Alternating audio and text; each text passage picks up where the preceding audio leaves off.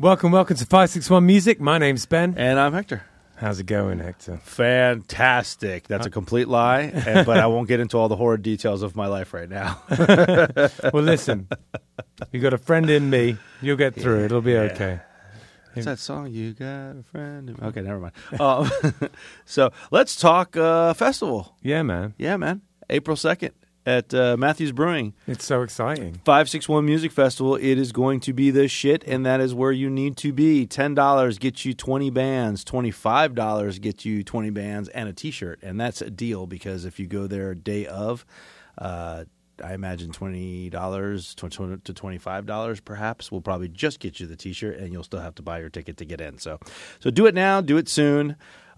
Do it so Ben and I don't have to, take out a mortgage on the house to pay all the bands.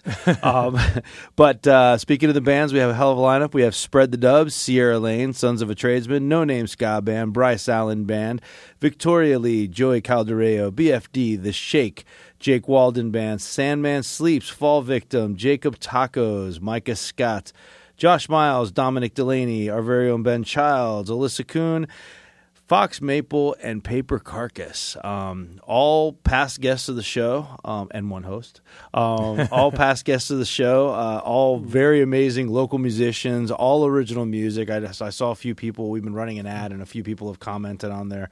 One guy actually asked the question and said, is this original music, or is this all that cover bullshit that I see here in Florida? Well, it is not that cover bullshit. It is all original music. So I know. I don't know where he's going with that. Sometimes people...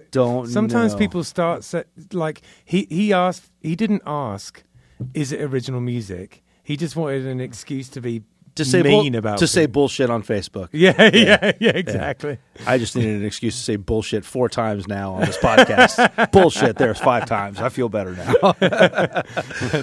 But it is going to be an absolutely amazing festival. We're meeting with David from Matthews next week. We are going to go over all the last minute details. We got some volunteers coming in doing some stuff. We're going to have T-shirts. We got sponsors. It's just going to be amazing. Yeah, it's the real deal, and it's aside from a thing that I did back in England years and years ago. This is my first attempt at putting on a festival. Yeah. And is it yours? It is absolutely my first attempt at putting on anything. Right, yeah. So come and help us out with it and show up and have a good time. I think it's going to be a blast. I'm really looking forward to it. Yeah, it's going to be fun. We have actually been doing surprisingly, well, not surprisingly, but I don't want to say surprisingly. I guess I don't know what word I'm looking for, but I'm pleasantly surprised that we have gotten a lot of pre-sales already. So we're actually doing really well in the pre-sales. So yeah, I mean, it's going to be a good show, and it's going to be packed with people. So. And it's such a great venue. It's such a cool spot to do something. Venue. You know, it's perfect. We couldn't ask for. He's done such a great job of it, and we couldn't really ask for a better venue for it. So big up to Matthews. Yeah. He's going to have some food trucks out front. So there'll be it's an all-day thing, 12 noon to midnight, 20 bands, 2 stages.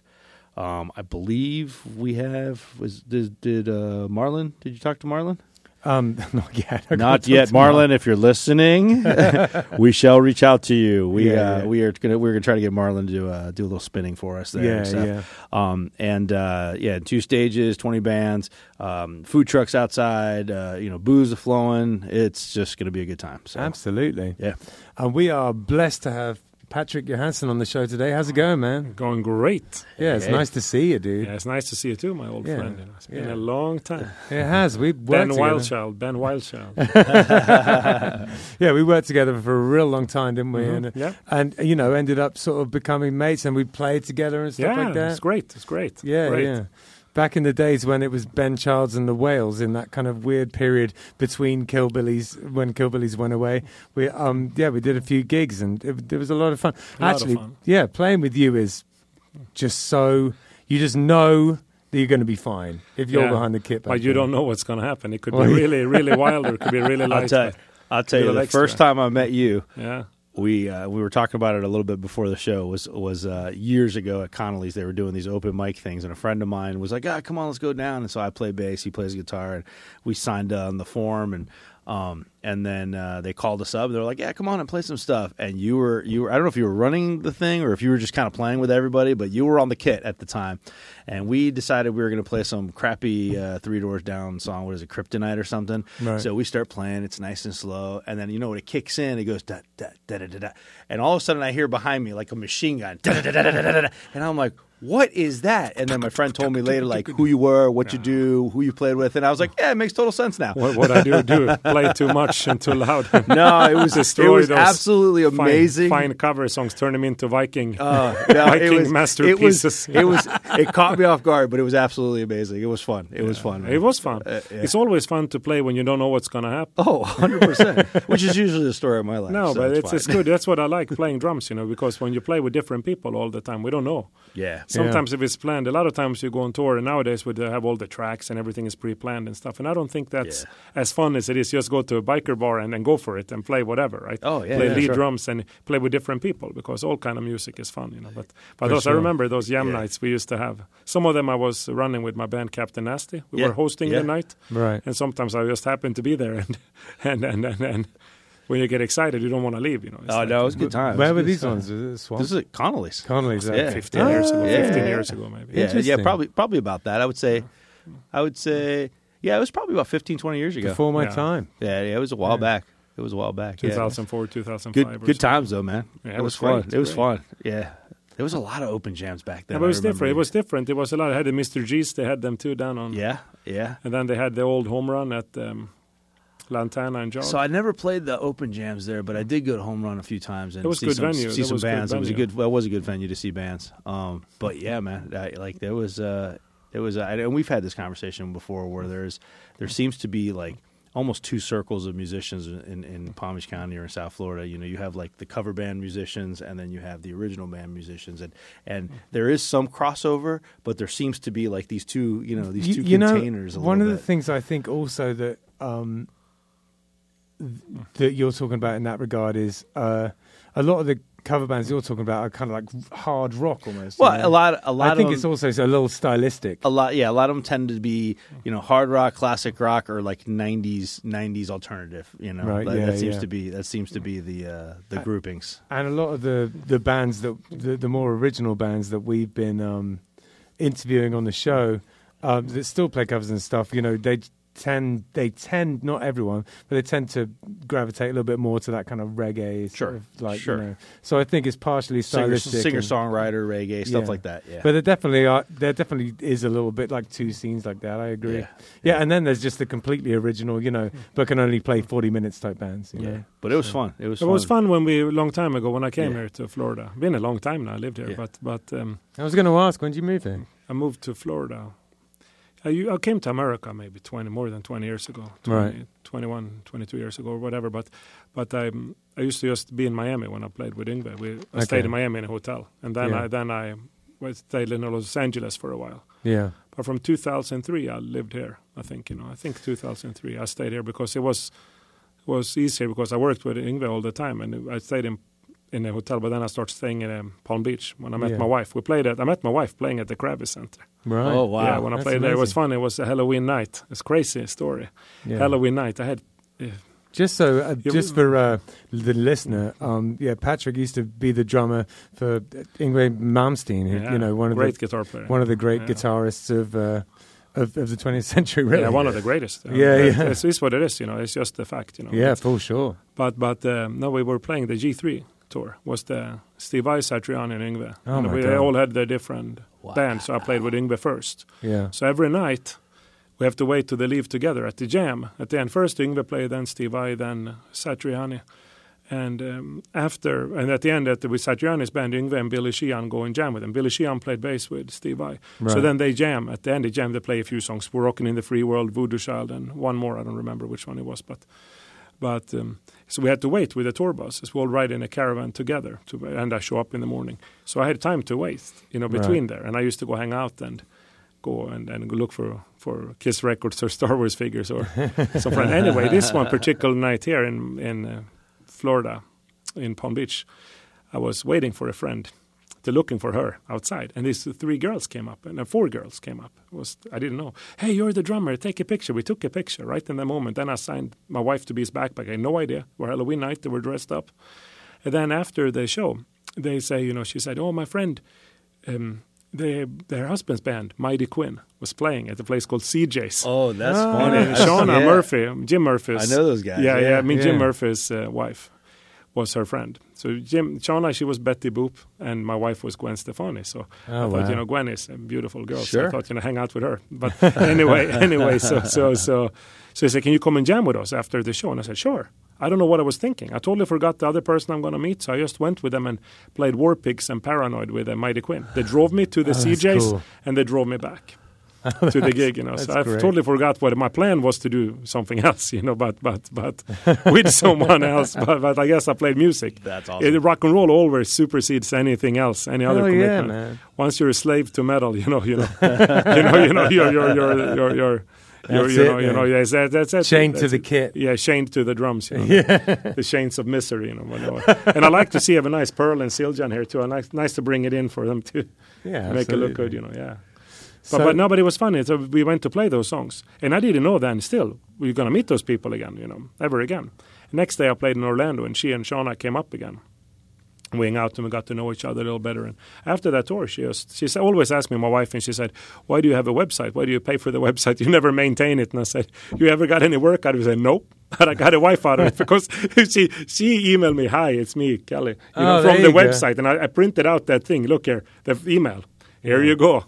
And I found it not too long ago. During the pandemic here, I've been in the garage cleaning. Yeah. Tried to throw old stuff away, and I don't like it. And I found that email. I printed it out because it was her phone number on it. So I could, at the internet cafe somewhere on the road, hey, call me. That's my number. So I guess I didn't get any work, but I got a wife and a daughter out of the website. So it's way worth paying for, Sure. Still for nostalgic purposes, So how long were you with Yngwie? Oh, almost 14 years, 13, 14 years. Right, that's a long time. A long time. Yeah, it was fun.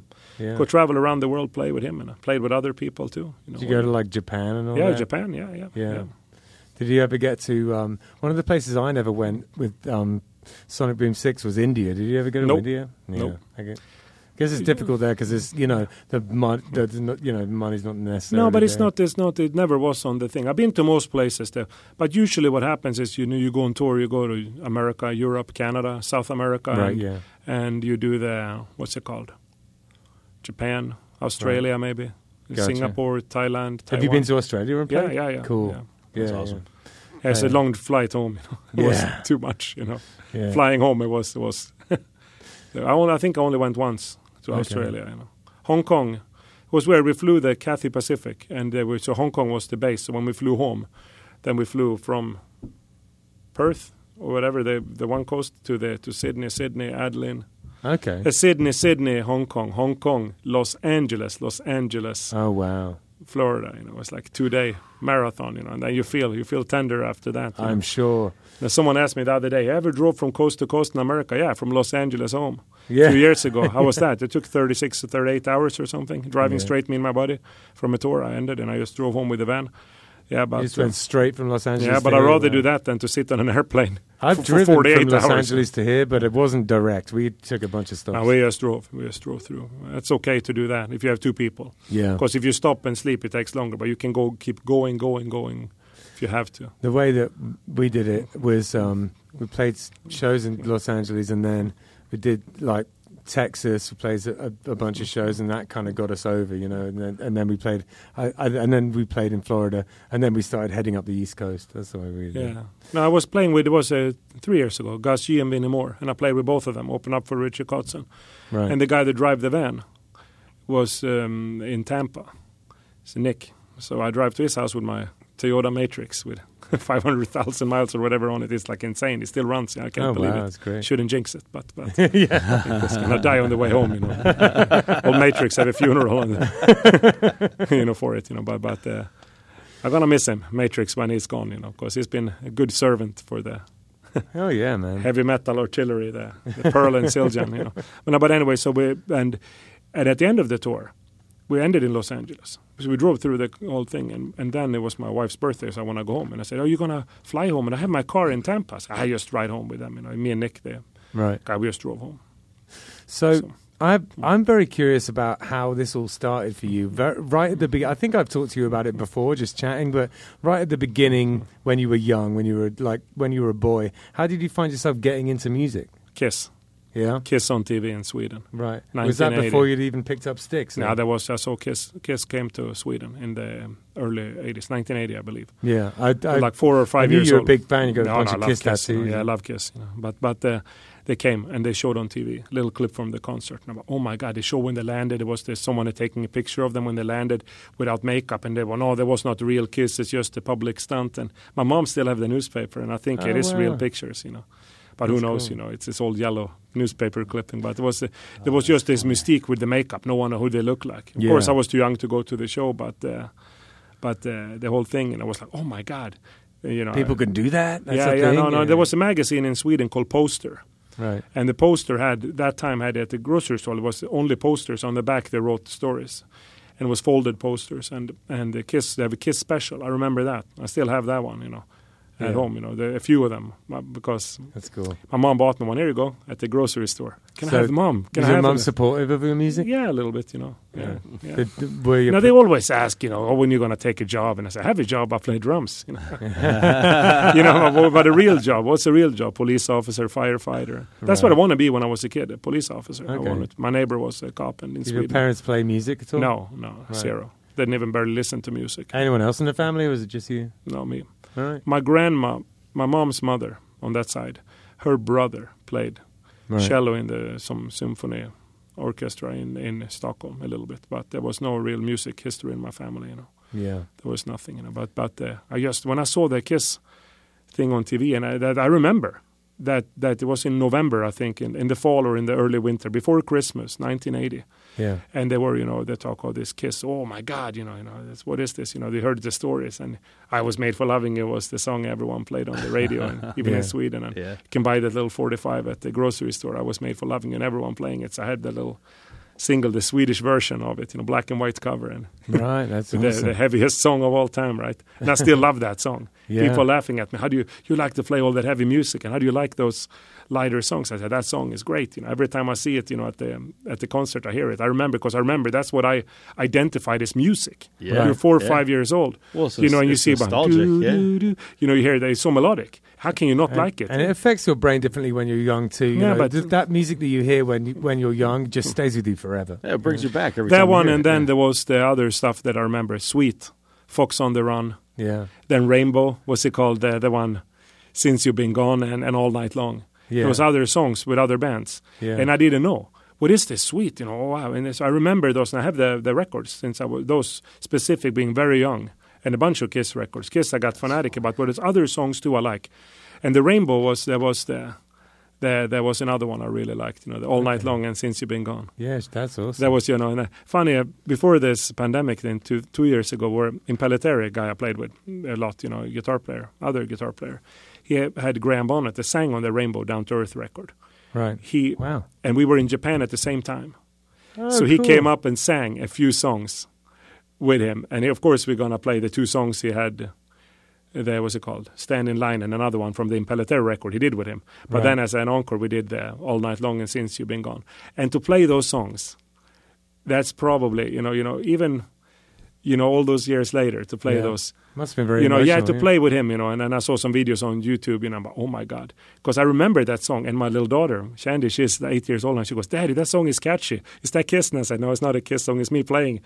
But it was Rainbow. What's Rainbow? And I said, it was a band in the 70s. But that song is one of the first songs I ever heard. Is your daughter in the same position as you are when you're young now? She thinks everyone is Kiss because you play so much Kiss. No, she likes Kiss. I took her to the concert, but it was interesting to play with him, with Graham Bonnet, and it's that song, that just those songs, you know, it's a kind of emotional, a little bit, because you see, same when I play with Wasp, some of those songs I really liked when I was a kid, and you play them, you know, Love Machine or Wild Child, Ben Wild Child, you know, I Want to Be Somebody. One of those songs that you heard was on heavy rotation on TV. Yngve was special too. It's more the style of music I like playing, Yngve. But his music fit my drumming better than Wasp. But when you played those songs you heard, like all your life, you know, in radio, you turn on MTV, some Headbangers Ball or whatever, right? Vanessa, I remember when the blonde girl on Headbangers Ball in Europe. Yeah. Vanessa Warwick, Yep. pretty girl. And she's, are we going to tune into LA Concrete, what's it called, the Forum in the 93 or whatever. And they have some old videos that's playing there, from the 80s, cool. And then it reminds you when you play that song with the guy that wrote the song, it's something special. It's a special feeling, every time. And, that's something you can cherish rest of your life, Yeah, couldn't agree more. There's been a few with me, over the years. Got to tour with The Beat, who I just loved, when I was younger, and some other people like that. And it's a big deal, It is a big deal. When you meet these people who, they were kind of part of your sort of cultural fabric as a child, and then all of a sudden you're like right there. A crazy one with me was, and this isn't to do with my career, it's just complete chance, is when I was a kid, Joe Strummer was recording our Christmas Carol concert, right? And I played the Pink Panther, and because the reason he was recording it is because his kids at the time went to the school that I was at. And so he was like helping them out and recording the carol concert. And then after I played the Pink Panther, he came up to me with shades in a dark church, right? Didn't take his shades off like a legend.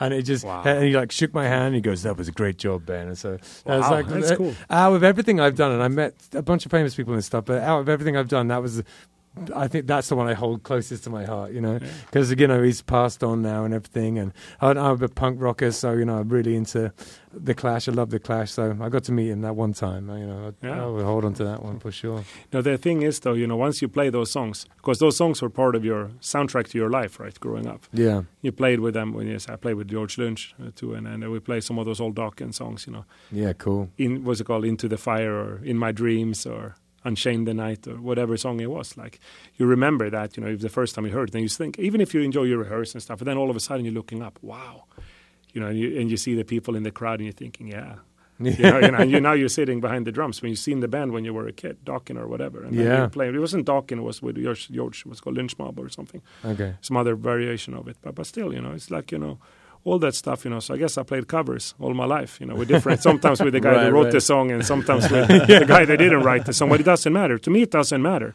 Right. It matters if you play music. And I'm fortunate enough to have to be able to play drums and make them enough money just to survive. Absolutely. Never made a lot of money, but enough to survive. The money don't matter. Yeah. Money is just matters you have enough so you can eat.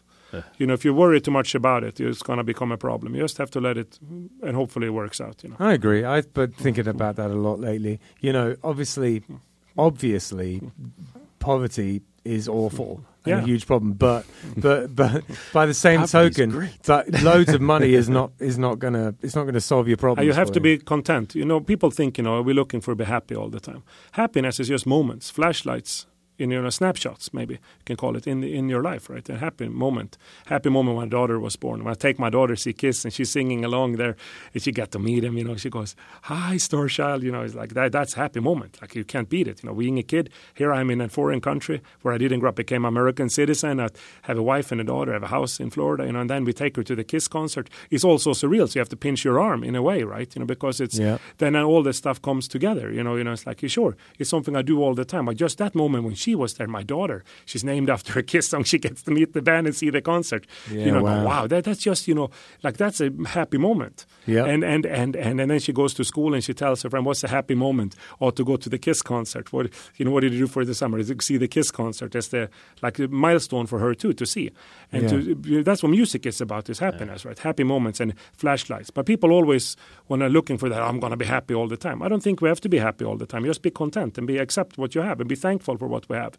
We're all here healthy, we all have problems. I'm definitely not happy all the time. No, but no one is. No one is. When you go look around and try to be happy all the time, no one can be happy. You just have to be content and accepting the reality, right? And look for striving to do a little bit better every day and be nice to each other. Sure. If you can accept who you are and be thankful for what we have, then we might be in a much better place than trying to look, right. For the next best thing, and I need to get famous, I need to get better things, everyone goes to the NAMM show every year. Yeah. And last year I didn't go because of the obvious reason. There was the virus was canceled, and now this summer it's in the summer, so I don't think I can go either. But everyone always go looking for the next better deal. I'm thankful that Pearl and Siljan give me equipment when I tour. so I can have the drums I like and the cymbals I like and sticks from Vic Firth and whatever. I'm thankful for it. I'm already thankful. I'm not looking, whatever I look for, and that's the stuff I bought when I was a kid at the music store in Sweden, at the Dalecarlia Drum Center. I go buy the same things, and now you can get help when you're out on the road and get supplied with the gear you want to play, right? Why would you look for anything? I mean, people are always looking for more and more and more. I'm thankful for what I have, right? And what the people around me. And those people are nice people in the company. They answer the phone. Hey, I need a new cymbal, or in my drums, I need another drum kit in Japan. And they help you out. And it's overwhelmingly, they don't have to, but they do it because they're good company, and I never expected anything like that. I'm thankful for that. That's a privilege. And it's not something you should take lightly. They can be easily taken away from you, right? Yep. But you see people, I have students coming to me and asking, my drum students, how do I get endorsement? I say, I don't know what you mean. What do you do? No, but you play all the time, you get to know people, and you see something you like, and it becomes a relationship, and you work it out. And it's not like a business deal. It's like a relationship, because I like the drums. Yeah. I bought them all my life, Pearl drums. I bought Zildjian cymbals all my life. Yeah. So, and I'm thankful they helped me.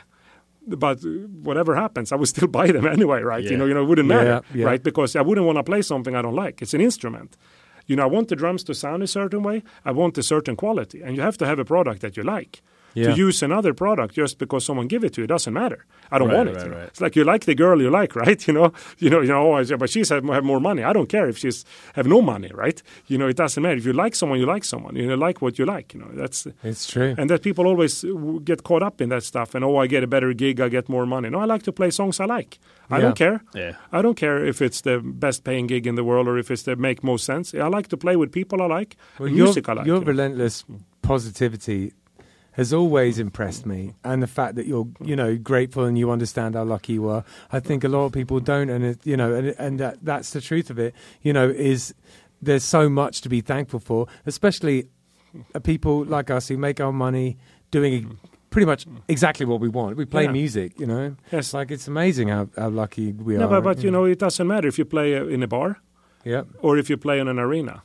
You're playing like your life depends on it. It's like the battle of all battles, right? Yeah. Like we're going to the battlefield. The Vikings are getting the shield, getting the sword ready, like riding into battle. Yeah, like the Lord of the Rings movie, right? That's what and that's take no prisoner. It's just like all or nothing, and that's the attitude you have to have. You can't just cruise through it. I can't. Yeah, we've had that conversation several times on the podcast now, where we talk about it doesn't matter if you're playing a little festival and there's 1,000 people there, or if you're playing in a bar and there's 3 people there. No. Those 3 people came out to see you, and you have to play your heart out for them so that they can enjoy their night, because that's why you're the reason they're there. Yeah, but sometimes I don't even I appreciate, but I play for myself too. I want to have fun when I play. Sure. If it's no fun, then I wouldn't do it anymore. Yeah. That's why sometimes you switch bands and stuff or whatever. Yeah. Or you don't play for a while. If it's not fun, no, I don't want to play this. Okay, I don't want to do it anymore. I do something else. Or then you can do, and I balance off from teaching and go traveling. Mm-hmm. Now during the pandemic, it's been 2 years since there's been any travel. Right. And it sucks. I miss it. Have you done any kind of the big stuff one like that? real concert in Miami, Monsters of Rock cruise pre-party. We played with my new band. Okay. United Metal Coalition with Dave Spitz they used to be in Sabbath for a record or two, and then Dave Linsk from Overkill. And a guy called Daryl Beecher sang with the band Salty Dog. We did some covers, played some Priest and Sabbath at the party. And Larry, the guy that has the Monster Rock Cruise, is a friend of mine for half my life, so he was kind enough to let us play. And he said, "You want to play?" And I said, "Yeah, sure." Because there's a lot of bands couldn't come in. It was with the COVID restrictions and stuff. So we did one show like that. It was great, and we had a good time. So now we're going to do it more, because that was just put together kind of for that event. But now I enjoyed it. I tasted it again. It's like you hadn't had a good steak for a while, and you say, I can be fine eating in McDonald's or Taco Bell. Now we had steak again, and I looked at my buddy Dave Linsky, is one of my best friends I ever had in my life, and we said, I had steak, and he said, "Yeah, me too. Let's do this again." It's great. Man. And it's not all about anything else than being around people you like, playing music you like. And that's all it has to be. Yeah, 100%. You have to be true to yourself. You can lie to the other people. But also another thing, a lot of people, they worry so much about the destination. So they forget the journey to the destination. Yeah, well said. They forget the journey, So sometimes on the journey, during the tour, the end destination of a tour is when you come home. Yeah, exactly. You put the check in the bank and you go home to your wife and the kids and say, "Hey, how was the tour?" "Great." Yeah. And that's the end of it. So let's enjoy the journey. And same in life, right? The end of destination is when you final stage of life, right? You check out, stage left, that's the end. So let's enjoy it while we're here, right? Take advantage of it and not waste any time being mean or angry, sit on Facebook complaining about each other or saying bad things. Oh, this guy is this or that, and all the bands talking bad about each other. Why? Why does it matter? Why give Evan the energy? Yeah, life is short. It's one thing we don't have. No, much more. We can make more money, all of us. Can buy a new house. Can buy more drums or buy a new car. Yeah. But you can't buy more time. We only have that much time as we have here. Yep. When the time's up, it's for any person, animal, or anyone alive. You don't know when that is. That's it. We don't know, and no one knows how much time you got left. Yeah. No one does. Yeah. So let's take the time to enjoy when we're here, because we could end tonight, right? You can end when you go outside. You can have an alien spacecraft crash on your foot and you get a staph infection and pass away, right, from alien. That would be my foot luck. Intrusion. You got got some alien object in your foot. Alien foot intrusion. Yeah, but you never know, right? So, yeah. So I got to tell you, you were talking about Kiss, and clearly you're a huge Kiss fan. So my son and Ben and I talk about my son all the time. He's a drummer. He learned here at the school and everything. And he's a great drummer. And he's 18 now. But we always joke around, him and I always joke around. We're talking to his mom and stuff, and talk about what his first concert was. If you ask him his first concert, I don't remember what the answer is, but whatever concert is that he'd been to when he was little. But I always have to remind him that his first concert was actually Kiss, and my wife was 8 months pregnant, and her and I went to a Kiss concert here at the Coral Sky, and we were in the second row. And all of a sudden, these pyrotechnics started happening, and some stuff just started, exploding everywhere. And as soon as that happened, her entire stomach just shifted to one side, and he just kind of moved inside of there. Whatever. Oh my God! And he I don't know what happened. And so we always tell him Kiss was his first show, and he was moshing in her stomach before he came out. Oh wow, that's really cool. My daughter, she went to Kiss concert carried by mom, pregnant. Yeah, she was pregnant too, and the big belly got to the concert. Oh, that's awesome, man. So we have the family pictures with the band with the before and after pictures. That's before awesome. Pregnant, because I've been many concerts. And Eric is a friend of mine, Eric Singer, for a long time, and he was kind enough to help the wife and the kid always. So how many Kiss concerts have you been to? A lot. Less than 100. Less than 100. Right. I wanted to see 100, but I don't know. I don't really count. I go anytime. If it's possible, I go. To see it, because it makes me happy. Because you see Paul Stanley solo show or Ace Frehley solo show, whatever. I go all the time. I don't have to be in the front row. I don't have to buy all T-shirts, but just to go and see it. Instead, you go see. I've seen it 100 times before, almost, right? Yeah. But it doesn't matter. It still makes me happy. I see James Bond movies. I've seen them 100 times too. Star Wars 100 times. I'm the same way. I have this favorite movie, With Nail and I just watched it again a couple of days ago. I must have seen the movie 100 times. I don't care. And what movie is your favorite? It's called With Nail and I. It's like a movie by that movie production company, Handmade Films. Yeah, I heard about it. Yeah, it's like Life of Brian. They did that. And all that. It's George Harrison's thing. But anyway, it's that movie. It's a movie by them. It's really awesome. It's about the '60s in London. It's cool. Mine was boring. Empire Strikes Back must be the best movie. Hey man, it's a good movie. That must be the best movie. Yeah, out of those three, it's my favorite one of those. Yeah. Favorite James Bond then, being from England. That's a good question. I mean, movie or actor? Actor. Movie, you can't pick. Oh, Sean Connery. Yeah, I like Roger Moore too. Yeah, I like Roger Moore. Yeah. Worst one then. Worst one. Timothy Dalton. Absolutely, hands down. George Lazenby was a good movie. Yeah, but I never really got into Daniel Craig. He's a great actor. I didn't either. When he gets the movie Defiance, it was another movie, but he looks like a Russian guy. Yeah, he doesn't look like a real James Bond. He doesn't have that suave kind of smoothness. He has more like rough edge grit to him than the other James Bonds. Yeah, the other ones are more smooth But I'm glad they brought back the PPK and the Aston Martin in later movies. I'm glad that happened. Yeah, the one was called Skyfall, when he goes, we thought you weren't around, and he says, so we saved it. And he picks up the DBX in the warehouse. Oh yeah, he's back. 007 report. That was a good movie. That was the best one with him, I think, Skyfall. Yeah. But at least he got the car back, because when they have all these other things and he's drinking Heineken and he has a Morden pistol, nah. Yeah, that's not James Bond. No, James Bond, they always had a PPK, that's absolutely. it. And he always had the Martini. Aston Martin and the Martini. He don't drink Heineken, he drink shaken, not stirred, right? Yeah, exactly. Yeah. We can't. It has to be certain things has to be. Yeah. He has to. It has to be Moneypenny. It can't be anyone else. You know, it can't be some other. The guy wrote it he lived in Jamaica, didn't he? And he did. I can't remember the name of the writer, but yeah, he was from Ian Fleming. That's it. Yeah. It was I don't know where I just pulled that from. Pretty impressive. That was a random piece of knowledge it's probably like the only good piece of knowledge I have tonight. No, but that about James Bond was a big deal, man. You know, James Bond, Dirty Harry too. I wonder what's going to be next for it. I love Clint Eastwood movies. Dude, man. I love the one when he grabs the guy in the elevator. Sudden impact. Goes, listen, punk, to me you're nothing but dog shit. And a lot of things could happen to dog shit. Holy shit. I see that when I was a kid. Oh, my God. That's how that movie starts. He walks in the courtroom and then they stop the elevator on the way.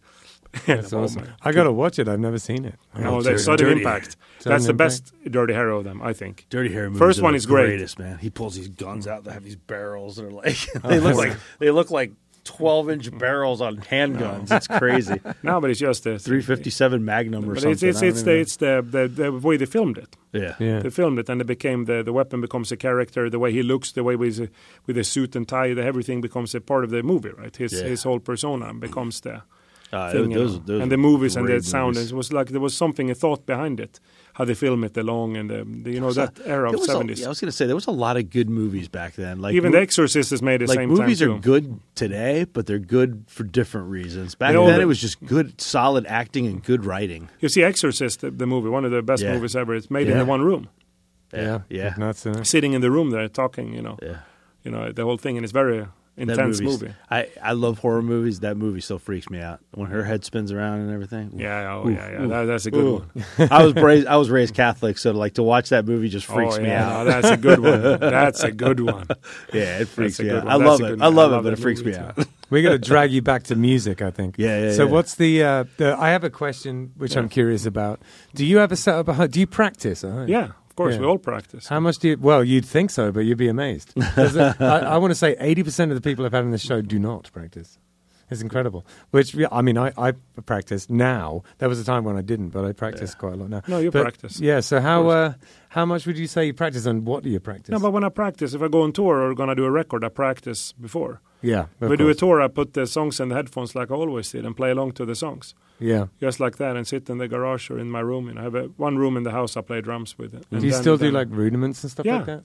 Yeah. Otherwise, you have to always a little bit, Not as much as I wish to, but I do some stuff and I just sit and play drums. Sometimes I just sit and play and just wing it, So do you have like a proper acoustic kit set up? Yeah, 3. Yeah.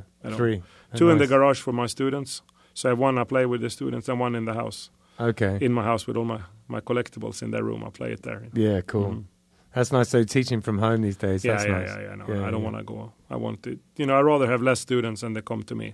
The one that's real serious can come out to Loxahatchee, and if they don't, that's better that way, Yeah. Because then, when you teach in a place, in a business, you're limited to, there's certain things they want you, the kids want to learn a song. I want them to learn to play. Right. They have to learn to play. I was teaching them, teach that song, next song. It's a great business model, but they don't really learn anything. Yeah. They can play a bunch of stuff, but they don't know what they're playing. Yeah, it's like driving a car. You can drive like a race car driver, but you don't know where Publix is. You know what I mean. You have to. No, that's a concern definitely, and I know what you're talking about, and that and it's something that because I work here at LMC, and it's something that we're aware of here. It's not just like learn a million covers. It's not what it's about. You have to understand a little bit of everything, and you have to put it in place.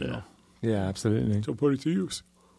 So have you ever been in a band where you were a big part of like the writing process? One band, Jet Black Racing, and the record never came out. Okay, right. Yeah, so, what kind of thing was that? Was it metal? No, it was in Los Angeles. It's 10 years ago. Okay, a friend of mine, Dan Fastuca, he rented a aircraft hangar where they park airplanes. Yeah, and we built it into a studio. Toby Wright, they did all that Alice in Chains records and stuff, and Kiss, Metallica. Oh, sick.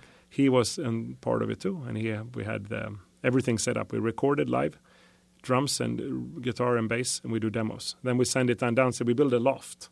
So the drums were upstairs, and the whole room, like a big room, like maybe 50 by 50 feet room. And then we blanketed it in.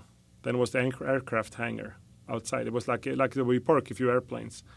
And then it was a building with small rooms, apartments, or like kind of office buildings, and Yeah. then a loft. So in the loft, we recorded drums. Downstairs in one of the rooms, we isolated a booth for the singer to sit and write songs. So we're sending down the demos. Cool. And we were there for months. I think Oh, the so whole he thing was in took- this like soundproof little booth, like just writing, and then he'd send Yeah, and we were stuff writing down. riffs up there. Then we put it. Then we learned it. Then when we this is a good song, we did a demo. Then we go and cut it again, Right. and then he put the real vocals on, and then they mixed it. Okay. That was the best, probably the best recording experience, one of the best ever. And Yeah, it came cool. out amazing, but for whatever reason, it never saw the light of day. Right. It's a lot of money. It wasn't even released? Or? Nope. Wow. You got to wonder why anyone would even do that, and that's quite a common story. You know, albums get made and then just lost like that. No, you know? but it was more to it with how we're gonna launch it, everything. And, Okay, yeah, And it was yeah. and with the guy Dan had a race car team too. right. And stuff. It's a lot of things have to lock up, and then there has to be investors and stuff to do it. What we wanted to do would have cost a lot of money, and I don't I think gotcha. it could have been done right. And then we're just waiting. I hope one day it's still gonna see the light of day. It was an amazing record, Yeah. and it was an amazing experience. But that we all had actually part of writing. Otherwise, cool. we used with my death metal band in Sweden. We sit me and the guitar player and the singer do riffs, and I can play the drums to a guitar riff. Yeah, But cool. that's not What's, really, what's that band is that called? Without Grief. Without that was the Grief. first record I did.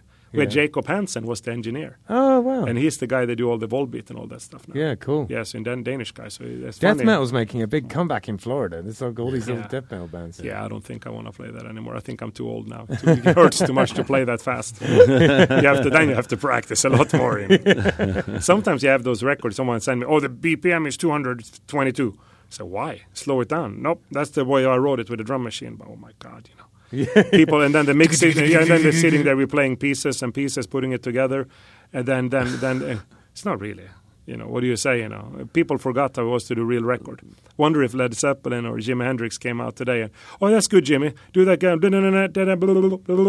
Okay, do it again. Okay, and piece it together. Wouldn't have happened. The magic would have been gone. Yeah. So this is something that you could probably That's give... kind of the same as with the movies. The Yeah. old movies, even Star Wars, it was actually models that flying around. Yeah. And then now it's all CGI, right? They're all Yeah. animated, you know. So it's whatever, man. It's different times, you know. It's not right or wrong. It's just I prefer the old way of doing it, you know. Yeah. I remember I saw a long time ago when it came out. I saw the Demolition Man with Sandra Bullock and Rambo, right? You know, great movie. And then she goes to him, hey, you want to have sex? And they put the machine on him. Wow. And then he said, hey, we're going to do the old way. And then in the movie, if you've seen the movie, you know what I'm talking about. Yeah. And it's the same thing with the music. Putting the machine on, it's all like, what is this? You know, but it's not what you think it is, right? I prefer the old way with both situations, you know. no cyber reality and no real studio with real tape. I know. Real meta and microphones, you everything. know. But I was reading... You know what? I'm not going to get into Facebook Meta right now. I'm not going to get into that. Do you like you talk about like old school and stuff? Do you like recording like today, the way things are today, where it's all digital and you got the Pro Tools? Yeah, and I all don't the mind thing recording plugins? with that system. Or do you That like, doesn't matter. or do you like the old school with the tape and all that Yeah, kind but of that's stuff? great. But the tape is so expensive Yeah. and hard to get, and you only get 17 minutes each side. Yeah. So it's expensive, and then no one has those machines anymore. Patrick Yeah. actually told me it's would belong to one of his buddies. Like, I've got a scene in my funny. studio. Oh, that's I use it every now and again just for like an effect. You know? Just because, yeah. No, but that's it's different. Yeah. But I don't mind digital recording. What I mind is when it gets too much of the situation. Oh, this one doesn't look like this one line up with this. Do that again, it looks a little off. Listen, you can't hear it. What's a little off is what makes it sound like a band playing. Yeah. When it's sitting, every bass drummer, do, no, move it over. Oh, and then the trigger it later. Only trigger I like is the Smith & Wesson trigger. You know? I don't like the other way put on the drum. You know? It's not the, That's the most metal thing you've said so yeah, far.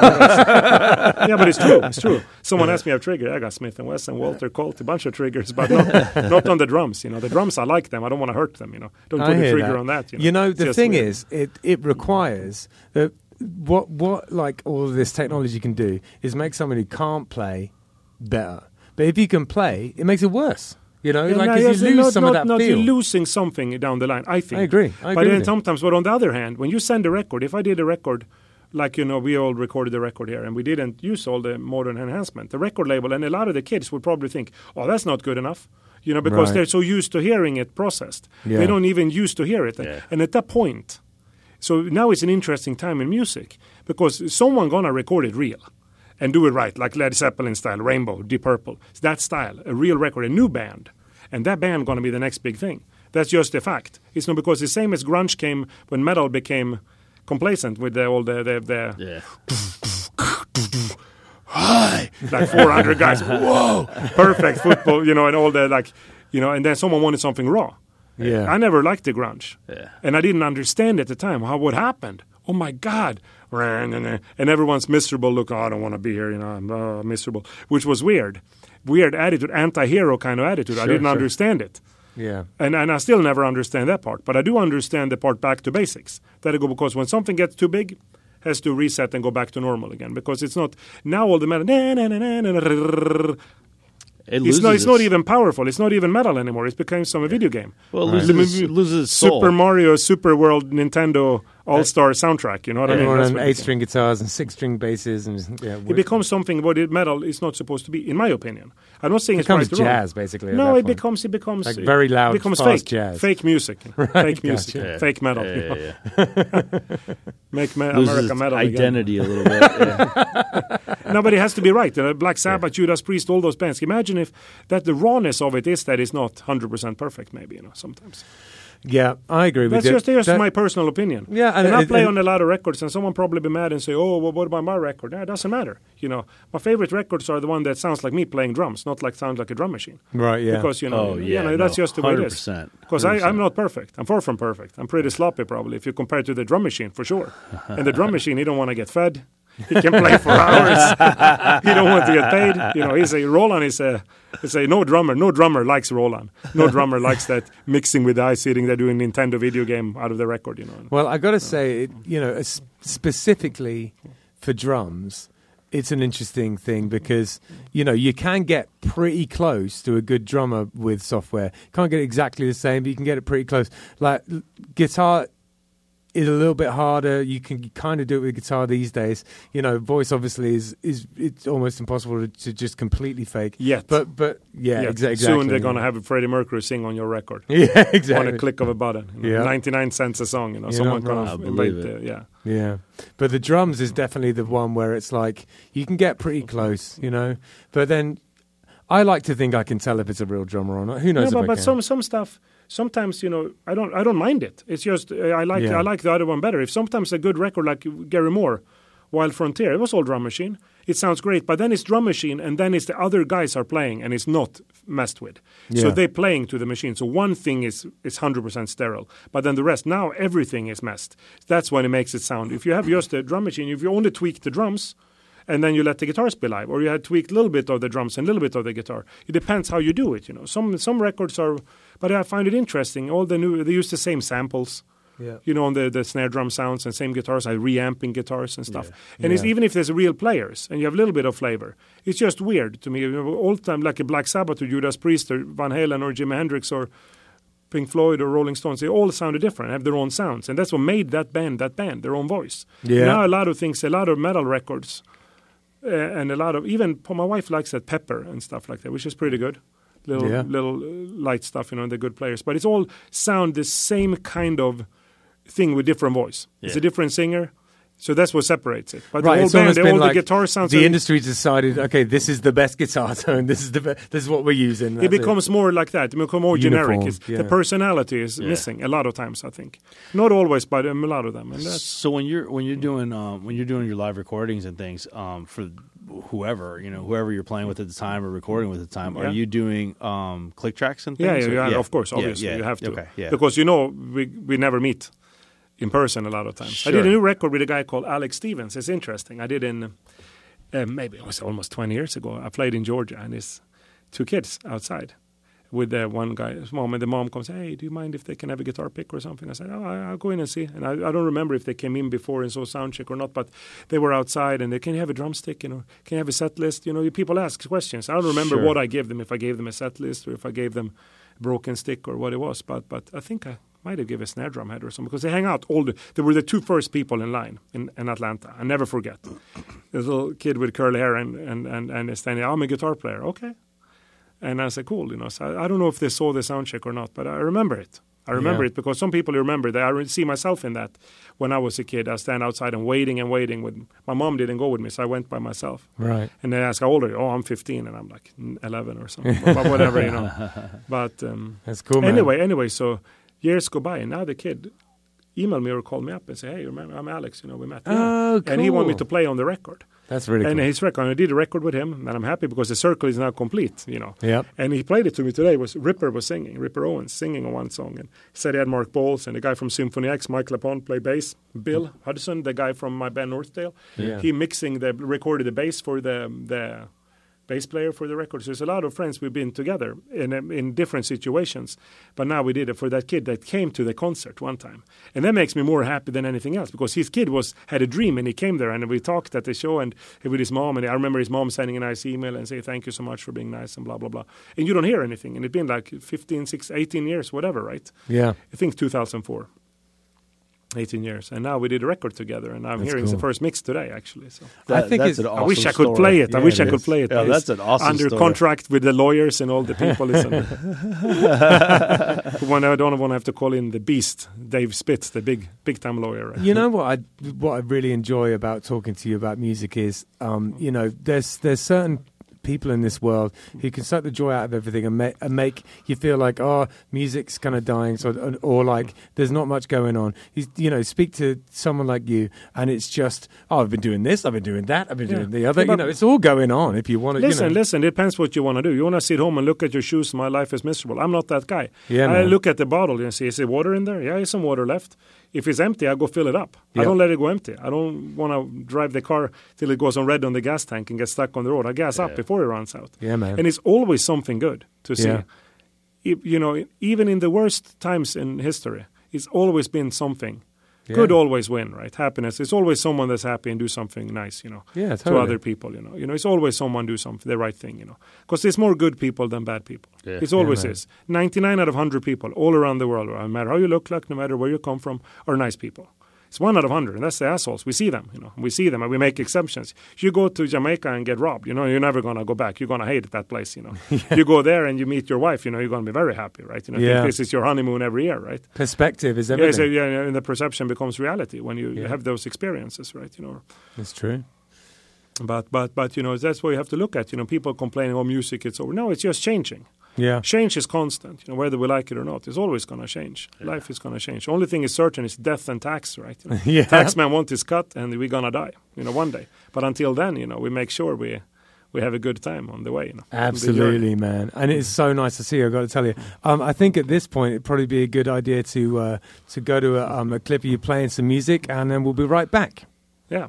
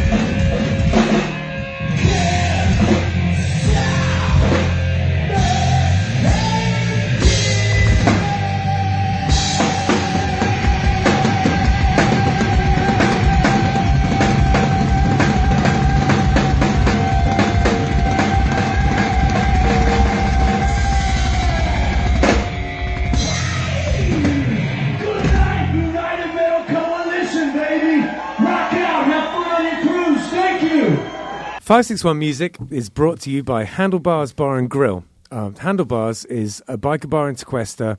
It was reopened by my father-in-law, Peter Pinello. He saw that it used to be called Judy's, and it started falling into disrepair. And the guy who was running it, Victor, who's a great guy, he was just kind of getting tired of running it. So my father-in-law took it over, and he revamped it. And we've got great cold beers on tap. We've got great food. Bernsey does the food. You can come and say hi to Bernsey.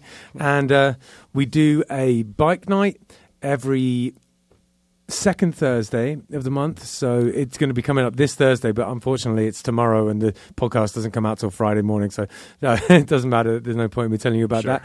But the fourth Sunday of every month, there is an open jam that I run, and that's just a good time. We do it out the front there, under the awning in the front of the place. It's a little place, and it's just very unique. It's been there for a really long time. It's definitely like a local spot, and you can meet some real characters in there. And there's always bikes out front.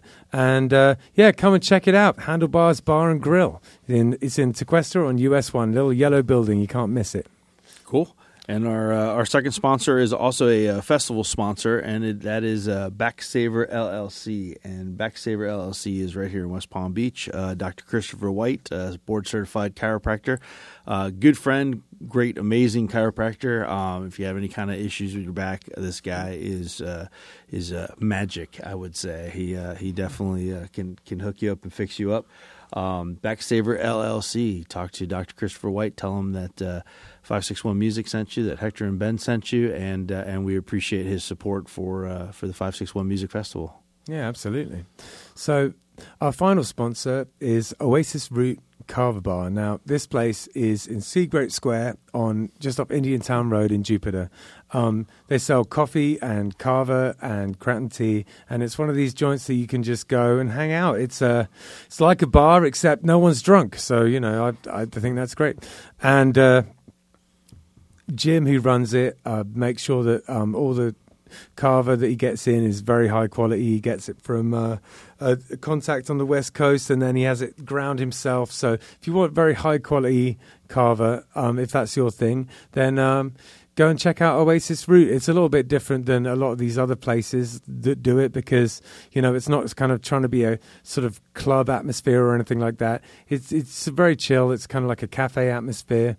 And there's always just people hanging around. It's got a little bit of a community. Everyone who's in there, there's a lot of regulars who always go in and hang out.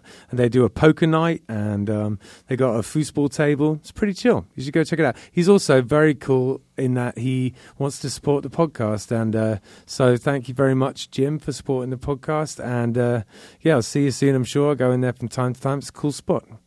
Cool. All right. So that was pretty impressive video that we just saw of you just destroying the drums. What were you playing?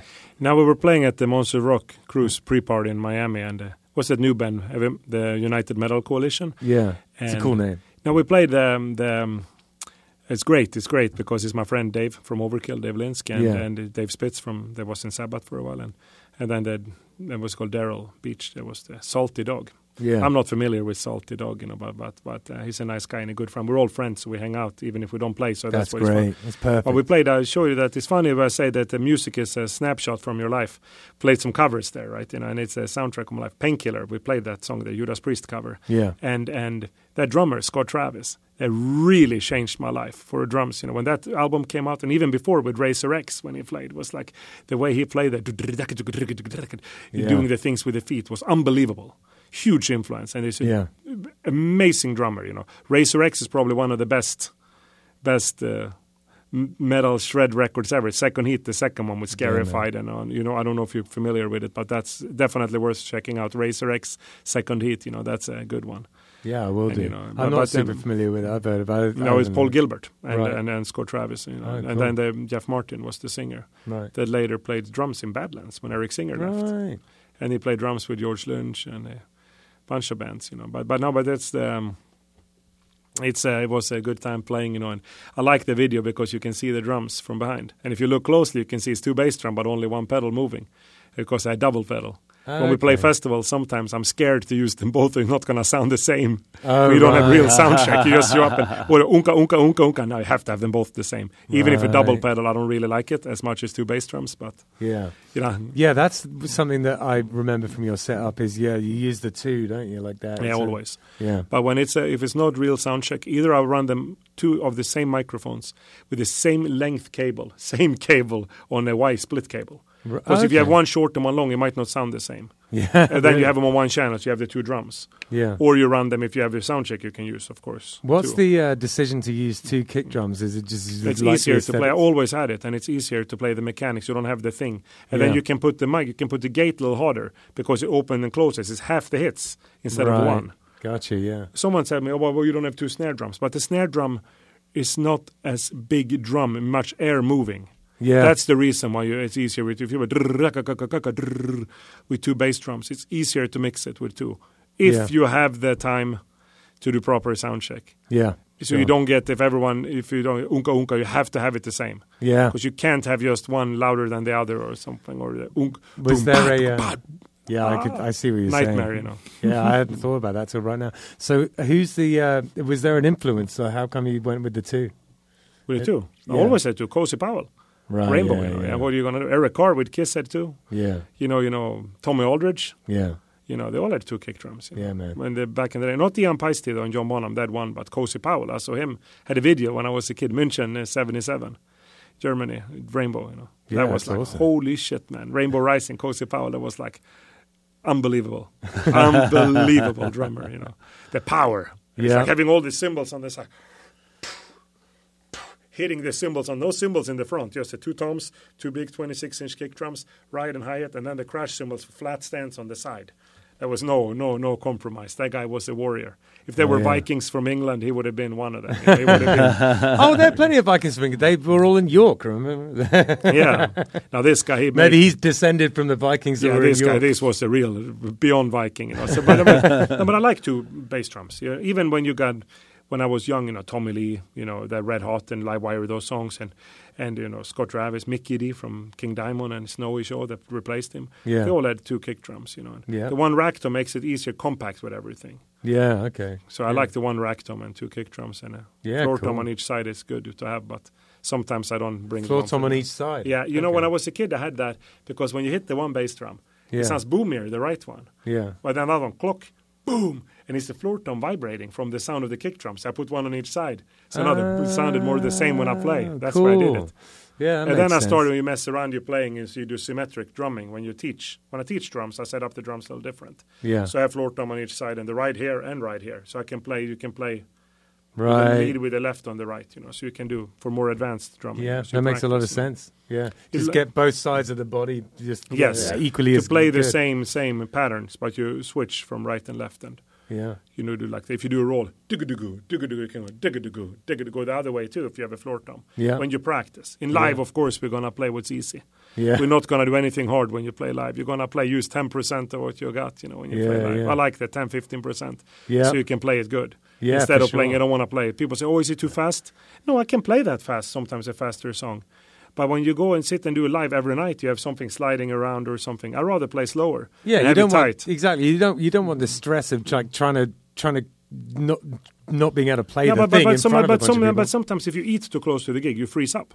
Yeah. If it's too fast. And first song, always those metal bands, just do the fast one first. Why? I want to warm up, get the blood flowing, you know, then you do the... Yeah. So you do a medium tempo first, but not. Yep. And then if you have a first one super fast, it's hard for the guy to dial in the sound. Even if you do sound check, people comes in, it sound different. It's a mess, the first song usually. You know? I know with No Name Scar Band, it's a little different, more different with Killbillies because we can stretch out over 3-4 hours and it's a bit more jammy. But with No Name Scar Band, everything I do is like that. It's like 15% of what I could do, just so that I can have fun on the gig and I can jump around and I can perform. You know. Yeah, but Like- sometimes it's a band that demands attention. Yeah. Then I practice before a lot. Right on. Yeah, because yeah. you have to be able to. If a song is a certain tempo and it's fast for me, then I practice faster, you know, just Right. a double kick faster. And then you have ways to cheat. If it doesn't fall apart. So it doesn't fall apart. Yeah. But then also it depends. Also, it matters that people, the singer and the guitar player and a bass player, everyone see 1, 2, 3, 4. Yeah.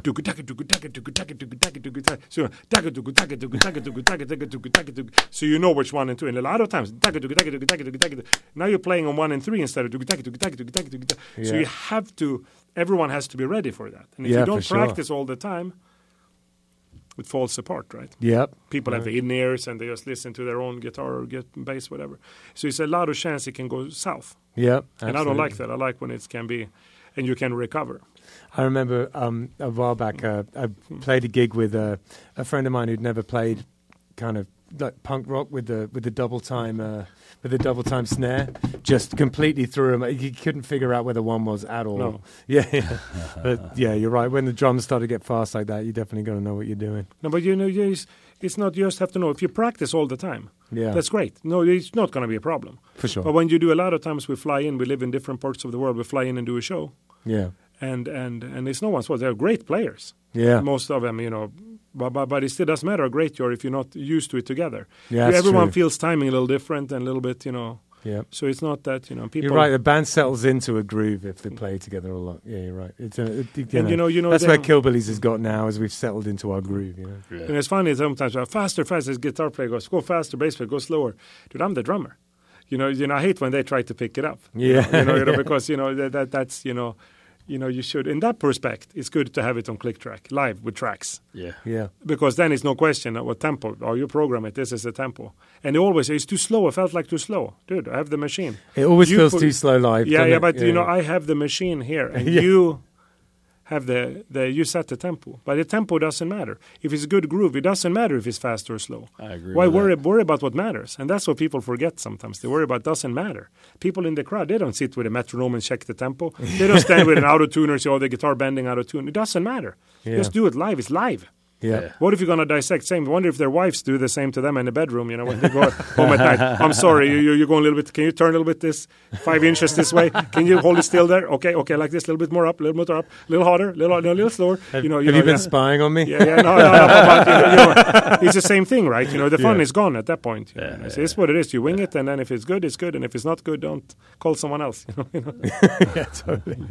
All right, mate. Well, listen, I think we're going to call it a day. So, what I would love to say first is thank you for coming, dude. Oh, thanks for absolutely. having me. Yeah, absolutely. Yeah. It's so cool for you to come and do this with us. You're a real pro. You're one of the few people we've had on this show. Not one of the few people. You're one of the people we've had on this show that really does it and has done it with some of the best in the world. And it's a privilege. Oh, so thank you. It's a privilege too. The friendship. Yeah, man. It's all good. We play music. We play music, all of us. We're all the same. You know, we just like music. We like it to play. We like to have fun, hang out with friends. Yeah. Who cares if you play in the bar? Tomorrow night or in the arena, it's all the same, really. Yeah. It's all a big family of music, happy guys, you know, all musicians. Hell yeah, man. Anyone that has the guitar, you know, play different music, doesn't matter. I like originality. Yeah. That's what I like with you. You don't give a shit. You do whatever you want. I'm Ben Wildchild. Look at this. And I tell the people, I like that, you know, because it's just, it doesn't matter. It doesn't try to be yourself. Yeah. It's very sad to see people trying to be someone else. Everyone has a personality, right? You just don't try to copy someone else. It's like a lot of players want to copy another player or another band or something. Why? Just do your own thing. And let everyone play whatever they want. That's what that's my band Kindlen. We never tell each other what to play. Everyone plays their own style. They like more southern rock. I like more metal, and the bass player, I don't know what he likes, but he'll do his own thing. He plays the bass the wrong side, to the left, right? Oh, right. But then when we play together, it sounds like a specific sound. Are you still doing that? Yeah, once in a while. Okay, cool. Yeah. That's awesome. The other thing I wanted to ask you is what's coming up? Have you got anything in the pipes, anything in the pipeline that you'd like to promote? No, what's coming up is all, you know, it's different things, you know, small things, biker bars and stuff like that. We're playing, you know, with the Shovelhead is a cover band I play with. A lot of Shovelheads, so I didn't know it was so many, the same name. But it's the guys from Melbourne. That's that one, you know, that one. Right, gotcha. We have some shows. We go Daytona on Friday, you know, and play again. We were last Saturday. We played Daytona, the bike week. Yeah, but then we do that with the new metal coalition. We're going to write some songs, record that. That's awesome. Had a show with Northdale, I think, in Atlanta, but I'm not sure if what happens because everyone lives so far away. Right. You know, the new singer lives in Brazil, and the bass player in Sweden, the keyboard player in Missouri. Yeah. So, you know, in Atlanta, the Prog Power, you know, we'll see what's going to happen. You know, we don't know. yet, because everyone has to fly in and I haven't got the details. Yeah, so I hope it happens. It would be fun to play a North Dale show. We did a few in Japan and Sweden 2 years ago, so it's time to do another one at least. Yeah, absolutely. Japan is a good time, man. Japan was great. Japan was great. It's always great. Yeah, totally. Yeah, because people appreciate music, but people appreciate music everywhere. I think so. Yeah, it's just people say, oh, this one crowd, they buy more records, one like music more, this kind of music. No, I think anywhere in the world, any nice person likes to have a good time. They like to eat good food, and they like good music. Yeah, exactly. And if they don't like it, we don't care, because we don't need any more friends. We got each other, right? Yeah. And we don't you're care. Absolutely right, and it's something that travel especially just really helps you see. Is that around the world, you get nice people and assholes, and we're all essentially the same. Yeah, listen, there's nice no borders. there's no borders. There's no language. There's no flag. The flag is, the rock and roll flag, right, or whatever, and music is the language, and the border is the concert venue, right? That's it. Absolutely, so, doesn't matter, because it brings people together, and you see all those festivals in Europe and South America, all those people and people getting along. Yeah. How about that? 100,000 people coming to a festival, drinking and do God knows whatever else, sleeping with each other in the back behind the dumpster, and they're still coming home, driving back to work, and had a good time. And very rarely something, unless it's a collapse of the stage or something, but people still getting along most of the time. All those wild animals out in the back, all the ones in the whole crowd. People unleashed their Vikings, all that things out in a campground in Sweden when we were kids, and everyone went back to school on Monday, right, and had a good time. And it was that kind of thing, so it's such a happy moment with all those concerts, the rock and roll or any kind of music. Because it don't matter what music you play, it doesn't matter. That's true too. It doesn't matter if you don't play music, just like it. There's nothing, boundary between the fan or the band, right? We all just want the same thing, have a good time. We want to play. We play for them, and they watch it. A lot of people in the crowd might be a musician, and then sometimes I'm in the crowd watching another band. It doesn't really matter. It matters that we the love we have for the music and unleashing that animal inside you, like the Viking or whatever, that inner spirit, that, and we forget our problems. For a few hours, right? You go to a festival that weekend, we forgot to pay the rent, you forgot to pay your property tax, whatever. It don't matter. Do it on Monday or next week. It doesn't matter, because in that moment you forget your problem. It's a legal high. It's an escape from reality, and that's what it should be. Totally. So shame on all those bands. One good thing about music: when it hits, you feel no pain. Yeah, so that's shame on those bands that's going to preach politics. You go to a concert, nothing worse than they're bringing up whatever politics or whatever message they have. I don't want to hear it. My message is the Kiss message: rock and roll all night, party every day, right? It's no other message. You just have a good time, smile, leave with a smile on your face, and come back for more next year, right? That's all it is. We're kids in Sweden. We save up money all year. Sometimes go see Iron Maiden in the summer at the football stadium. Imagine they come out. Eddie comes out and having a speech about, something, some political situation or some bad event in the world. I don't want to know. I just want to go see the Iron Maiden show and go home and tell Mom, it was great. How was it? He came out. Eddie came out. We got a new T-shirt, and we drove home, and we had cheeseburgers on the way home, and it was all great. Had a good time. That's what music's supposed to be, an escape. Not a reminder about anything else than a good time. I think there's a lot of truth in that. I don't 100% agree, but I think there's a lot of truth in what you're saying. But coming up for Killbillies this week, we have it's starting to get crazy, isn't it? Because it is crazy time for Killbillies. So we have Kilted Mermaid on Friday in Vero. Yep. Saturday we're doing Blarney Bash in Boynton Beach midday, about 4 o'clock or so. That's right. And then in the evening we're doing Jupiter Elks Lodge, and that is open to the public. And then on Sunday we're doing some support at Terra Firmata for a worthy cause. Yeah, that's it. Yep. Yeah. And then Monday we were actually off, and that is our only day off for like a whole 9 or 10 days. Yeah. Tuesday we were playing the Lost Weekend opening party. Yeah, it's the loft upstairs from Lost Weekends. So it was the opening party. We'll be doing that. Yeah. Wednesday we're at Patty Mac's, and it's pre-gaming for St. Patty's Day. Yeah. And then Thursday all day at Patty Mac's, noon to midnight or something crazy like that. Yeah. And then Friday we are doing Meg O'Malley's. Up in Melbourne. That's a really good time there. Yeah, and let's stop there because we can talk. Actually, you know what?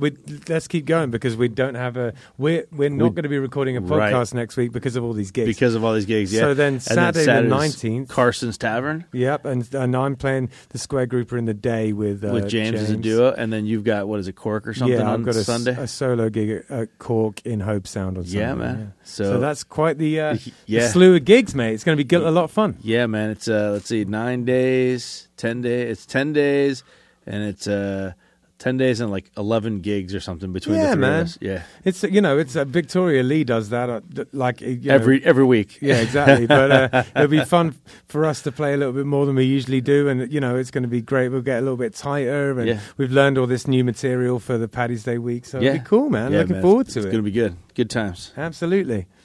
Nice one, Patrick. Yeah, thank you great. so much. No, thank you guys for having me. I appreciate it. I'll be back. I'll be back. You Don't worry. again, You will see me again. I hope I'll so. come back for more. No, we could bring some people in here. We do a jam, like a wild improvised jam, Jam night. Connolly's reunion. That'd be awesome. 20 years later, what happened?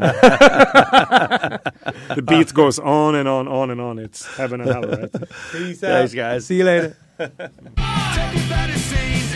what we're doing. Come and check it out.